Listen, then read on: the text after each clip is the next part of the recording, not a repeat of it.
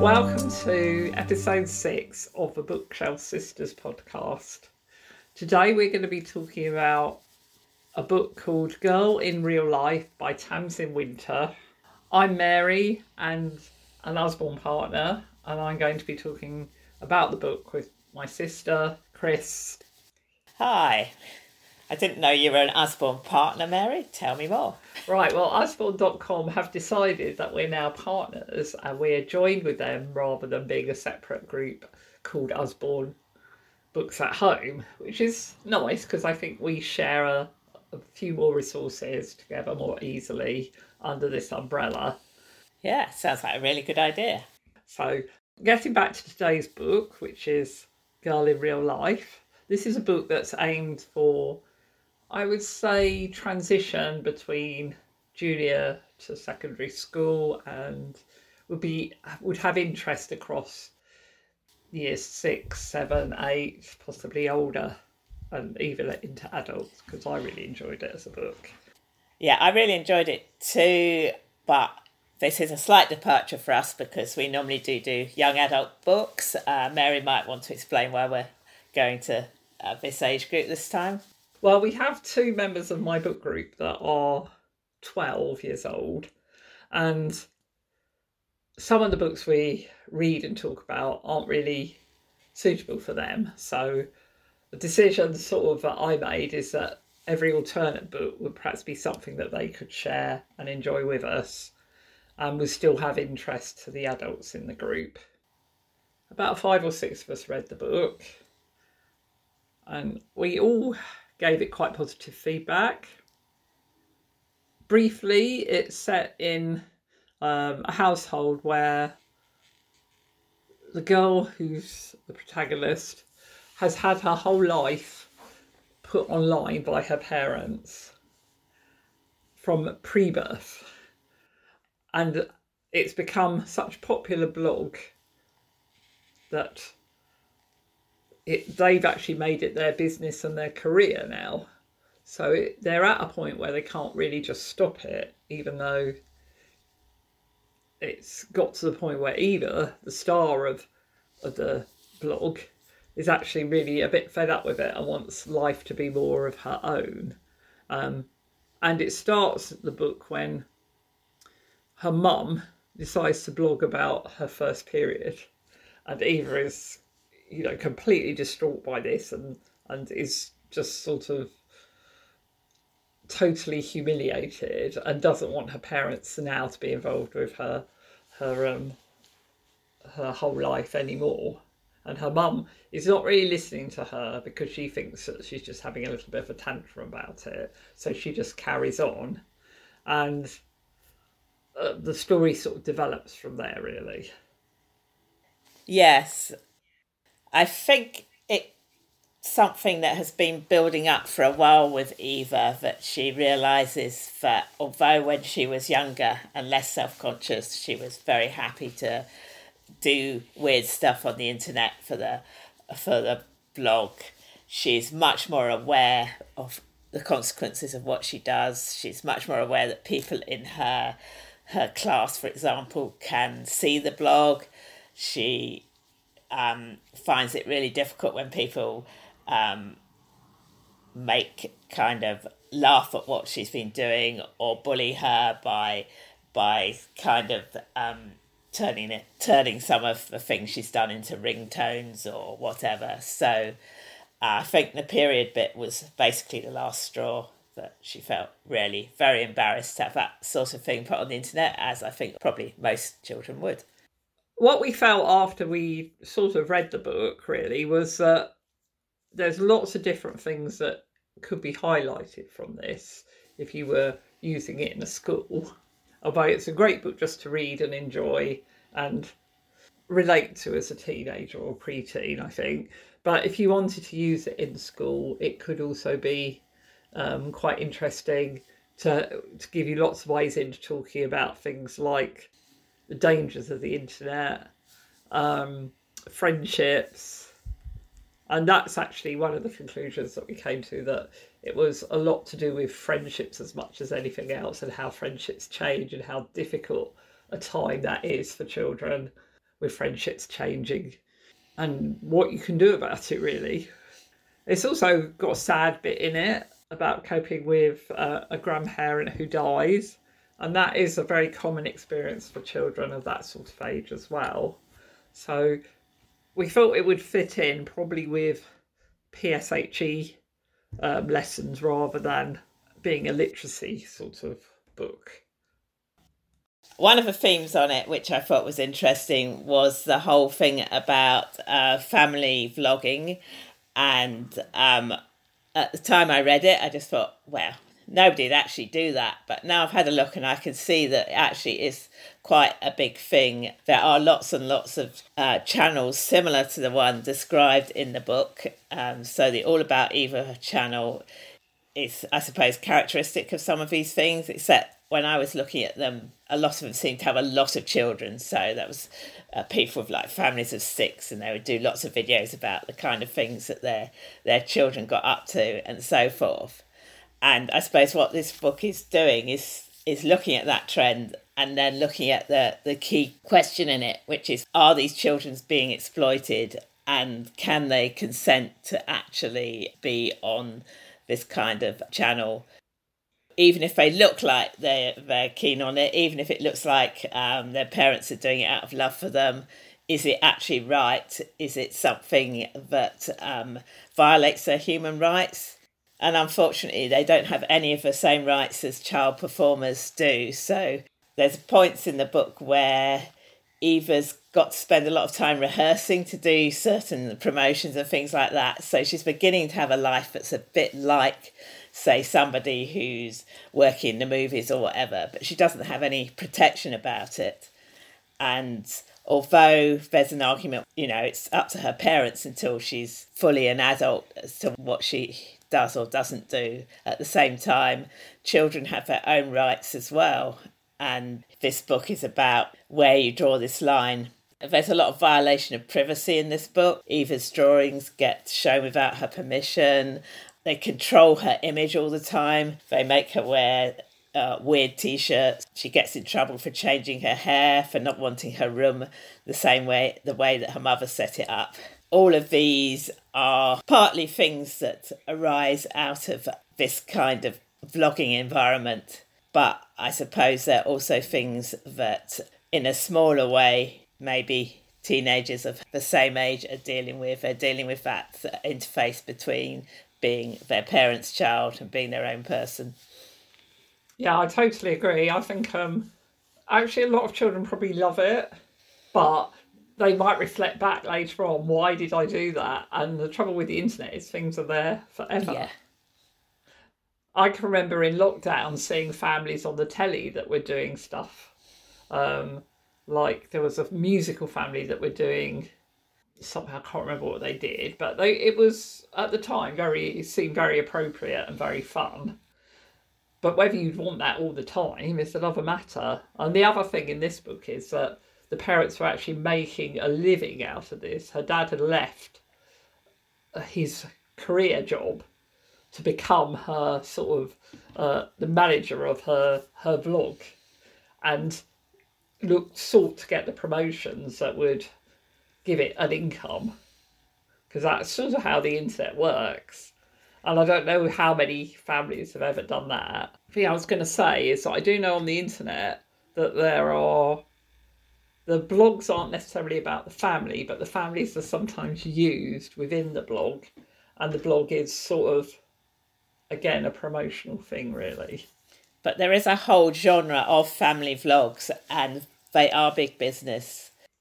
One of the things that comes up in relation to that is, do the parents have a right to make money out of their children? Basically, it's child labour. The parents are making money out of their children and therefore should at least be paying them for it. So these are the sorts of questions that are being asked about this kind of blog. And although this book doesn't really go into that side of it, I think the point that Mary makes is that because it's a family business, it's very hard for Eva to say, no, I don't want to do this, because it might mean that they lose their house, their lifestyle, everything. So it puts a lot of pressure on her as well. Yeah, and it's a great topic to talk to children about, because they're living in this age. We didn't go through it ourselves.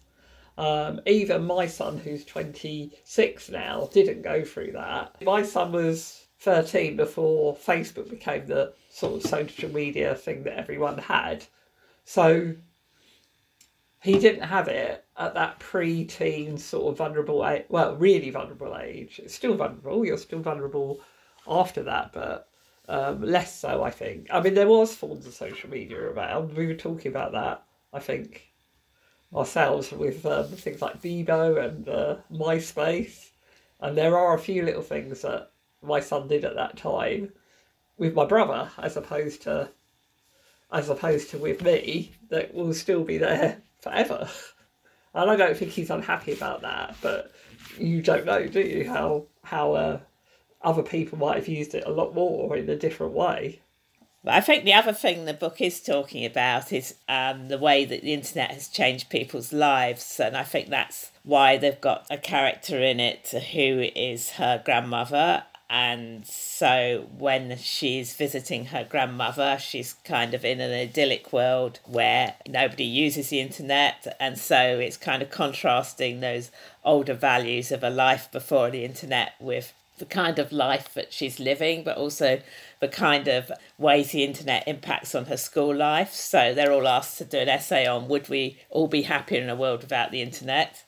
And she tries to imagine what that would be like. And because her mother, who is perhaps more addicted to the internet than her, is incapable of not filming her, not sharing everything she does on the internet, it's actually was impossible for her to spend, I think, a weekend without some contact with the internet. And then there's probably the way, I think there's a little bit in there about the way the internet has changed how people get knowledge for school, so how they use it for their homework and things like that. That's quite sad, really, because the internet is such a big, vast place to search that without some sort of guidance or knowledge of where to go, you can be trawling around a lot of stuff that is particularly useless, or you just copy and paste big chunks of it into work and say, this is what I've done. And I have known children to do that, to be honest. I've known university students to do that. So it doesn't stop at primary school. No, it's kind of needs to be properly taught from primary school onwards, so they know what's acceptable to do and what isn't. I mean, I'm still guilty in my generation of not wanting to go anywhere without my phone, and not wanting to go away on a holiday without sort of, especially as I've got a little business, of being able to sort of keep in touch with it. I can't imagine just sort of being able to say, right, a whole week I won't look at my phone at all for anything. Yeah, you'd have to warn people. It should be quite doable, really. You'd have to warn people, because if it's your primary mode of communication, it's shifted from being somebody would ring you on your landline or contact you in a different way. So perhaps you do have to use them because they've taken over from other forms. But I suppose there's advantages as well, because you probably wouldn't be able to do the sort of business you do very easily without the internet. Well, I think you could miss out on things. I could do a lot of my business without the internet, apart from my taking my payments, because I very much do face-to-face events, but I wouldn't hear about all the events or be able to quickly contact people without the internet. So yeah, I agree. Another thing that came up in the book was a little bit about hacking into the internet and changing things, and that was quite interesting because, again, some children are very good at that sort of thing. Their brain just works on that sort of level. They know how to change things and alter things and get perhaps behind. They shouldn't be able to get behind the security walls and things, but usually there is weaknesses somewhere. And they have inside knowledge of passwords, etc., which enables them to do things like that. So that's quite interesting, and it is a thing that happens. Yeah, again, it makes people aware of kind of vulnerabilities of trusting to what you see on the internet or trusting to putting personal stuff about yourself on the internet. Yeah. So And all in all, it's really funny. And it's quite a funny book. It's written with a very sort of human touch. I think the author is a teacher herself.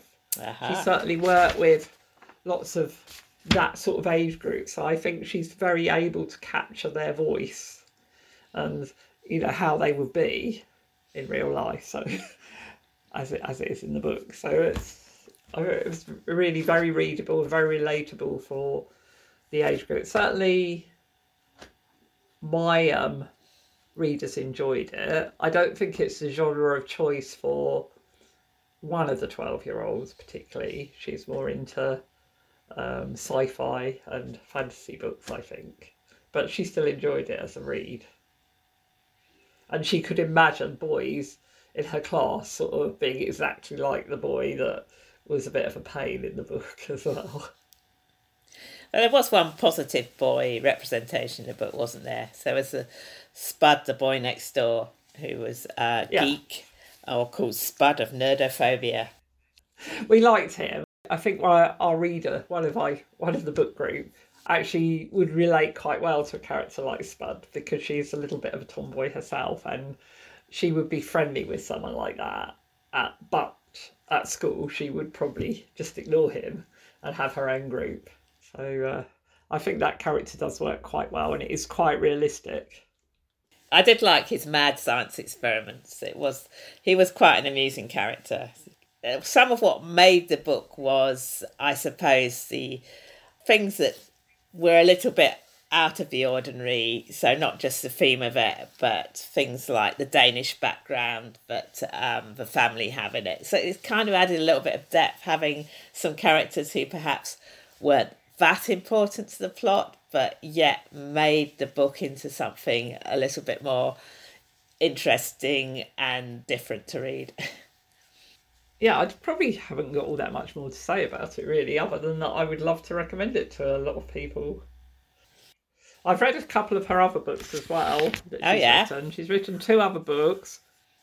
One of them's called Being Miss Nobody, and it's about a girl who's selective mute, and and again, it's got a little bit of internet in it, because she's always been teased and bullied a bit, but she sort of uses the internet as a little bit of a revenge. So I won't say too much more about that. It's a long time ago I read it. And the other one is called Jemima Small, and it's about a girl who has been brought up by her dad on his own, and he hasn't realised that she's got really big, and she's also got this name, Jemima Small, and that people suddenly start sort of laughing at her a bit. And when she goes to secondary school, she gets weighed and gets told that she's going to be joining Fit Club. I don't know if it was called Fit Club, but that's how she saw it as. And it's about finding herself and being comfortable with how she is. And again, it's very funny, very human, and very relatable. Both those books. They're all quite different, but they're all, they've all got that same sort of sense of humour and readability about them. In fact, Being Miss Nobody is quite sad, to be honest, in lots of ways, but not particularly from the girl, Miss Nobody, but from other events that happen in the book. Right, well, I wanted to talk briefly about another book that I'd read, partly because I thought it'd be quite good to look at one that's aimed at slightly older children or young adults, and partly because we've already discussed the book by this author. So this is More of Me by Catherine Evans, and Mary's also read it, and I think I'm right in saying that you thought it was a bit weird, Mary? Definitely a bit weird. Shall I give a little synopsis of it? I'm really going to take it mainly from the cover blurb, because it didn't seem much point rewriting it, but basically it's about a 16-year-old schoolgirl with a very strange life history. So it says on the back, Tiva's life seems normal, school friends, boyfriend, she's got them all, but at home she hides an impossible secret. There are 11 other Tivas. So once a year, Tiva separates into 2, leaving a younger version of herself stuck at the same age in the same house, watching the new Tiva live the life that she's been living. That's the set out of a book. It's quite an unusual idea. I think it's not one that I've seen done in the same way before. I really like the way somebody on Goodreads said, as a recommendation of this book, if you're interested in clones and want a story that accurately addresses teenage neuroses, this is a book to pick up. It's kind of a book that's both set in the present day in a very realistic school environment, and at the same time has this totally impossible premise that each year she's basically being recloned. I can understand why anyone reading that would think, well, that's a bit strange, that couldn't happen.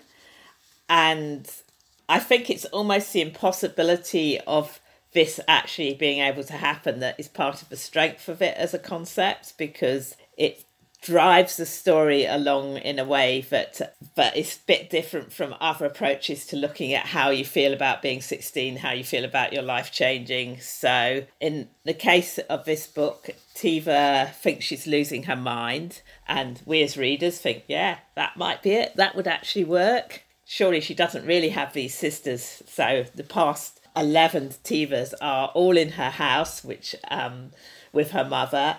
And nobody goes to that house because they all think it's a haunted house. So keep everybody out of the house. And she begins to think, well, has anyone actually ever seen these other Tivas? You know, could she just be imagining them? And maybe she's just losing her mind. So basically, she's got this secret, which is that there are 11 of others of her. But she can't tell anyone. She can't tell her best friend. She can't tell her boyfriend because they'll all think she's mad. And you can understand that. You don't think, yeah, just tell them. You think, yeah, I don't think they'd really go for it either. So I think that helped make it work.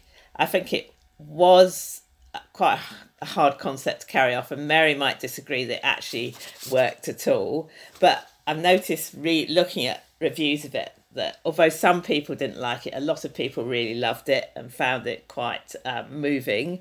There's also an element of body horror in it, the physical reality of knowing that at the end of a year you're going to be cloned. It's presented in quite a horrific way, using sort of body horror tropes that evoke childbirth, death, change, or maybe less dramatically, the changes to your bodies you go through when you're growing up or if you're ill. I thought it worked from that point of view. I also thought it worked because when you're growing up, at each age, you're a slightly different person, you're into slightly different things, you change a lot. So you can almost see that each of her clones who's stuck at the age she was when they were that age is her, but isn't her. Mary, what did you think? Yeah, I think that's a fabulous description, actually, Chris. And to be honest, when she got to the point where she was saying, oh, perhaps it's all in her mind, I was thinking, well, is it all in her mind? Yeah. I even sort of like myself was thinking, is it all in her mind? I won't say I didn't enjoy it. I did enjoy it, but I did find it totally weird and strange at the start. Mm-hmm. And I felt more comfortable reading Beauty Sleep, actually, even though Beauty Sleep was also quite horrific in lots of ways. I sort of found Beauty Sleep slightly more believable, even though it isn't. Well, it probably is slightly more believable. I think that also the concept behind Beauty Sleep of being put to sleep and cryogenesis or whatever it is that allows you to wake up and be cured of a disease is actually one that is not just around it hasn't happened yet in reality, but it could happen. People talk about it. Whereas this one, although it's based on sort of biology of things like insect biology, basically, parthenogenesis and things like that, it's not that common a thing that anyone thinks would happen with people. Though the clones do come up. There's quite a lot of cloning around, like, I don't know if you've ever seen Orphan Black on TV. So that was a series where it turned out that this character had about, 6 or 7 clones in the end of herself. So although they weren't at different ages and she didn't have to stop living because of them, there was quite a lot of the same person running around. So it's not completely out there. I mean, cloning is talked about in the fact that Dolly the sheep and other things have been cloned. I suppose the other thing I liked about I just thought about today when I was thinking about talking about this, is that this actually connects quite well with Girl in Real Life, because for a start, her original name is Eva. She's called Tiva, but that was the first version of her, was originally Eva. And also this whole business of she can't get rid of her past selves is a bit like Eva can't get rid of her past selves in the vlogs. So as Eva says in Girl in Real Life, every moment is preserved, like the jars of pickled red cabbage my Danish grandmother Farmore kept in her larder for years. So you can almost see this More of Me talking about some of the same things. The fact that as you grow up, you will leave behind, both in the memory of your parents and nowadays on social media and photos, versions of yourself that you no longer are. So I thought it kind of captured that quite well. And there is a bit of misuse of social media in More of Me as well, because one of the clones starts pretending to be Eva. So you do end up with her finding that she's there's something on Facebook that she has allegedly said that she hasn't actually said. So I thought it kind of picked up a few of the same themes. She didn't have the same problems with her best friend that Eva does in Girl in Real Life, but she does have this very close friendship with a best friend who is brainy, beautiful and hardworking, and has been like her friend forever, and not quite the same vibe as in the other book, but I thought it brought up something that me and Mary have discussed, which is that there's maybe a slight cliche or trope in these books, which is around having, in this case, a best friend who is Indian. So although it's written by a white writer, there is this sort of trope of a best friend being the part that does the diversity within the book, which is good to have that diversity. And also if you're a white writer, you don't really want to necessarily make your main character come from a culture that you yourself are not part of, because that brings different problems with it. Thank you, Chris. That's brilliant, actually. It's brilliant connections as well. And I think they're both books that people will enjoy. Yeah, I know. I really did like. I possibly like More of Me more than Beauty Sleep. I think just because it was so strange and an unusual a concept. So I'm hoping there'll be another book out by Catherine Evans sometime soon. I will try to find out for you. Thank you. Okay, well, I think we'll probably end it there. Both of those books are available through me. My name is Mary Cousins, but on Facebook you can find me as Mary's Bookshelf, and on Instagram too. So just let me know if anyone would like a copy of the book, or also if you would like to join the book club. Our next book that we're going to read, we did mention before, it's called Ace of Spades by Farida Abiki Aimide. That's as good a pronunciation as I can get. So, Farida, if that's wrong, I apologise, but I've tried to get it right. And this is written by a black author, set in a school in America, actually, but she is a British writer. That's interesting, because yes, I was wondering about that as I was reading it. But why I say it's interesting is that somebody who was commenting on More of Me said, "Oh yeah, it's a really good book, but the editors should have made the school life more like American school life." And it's like, oh really? Does that have to be a thing, that if you're writing in Britain, you're not allowed to write your books about British school life?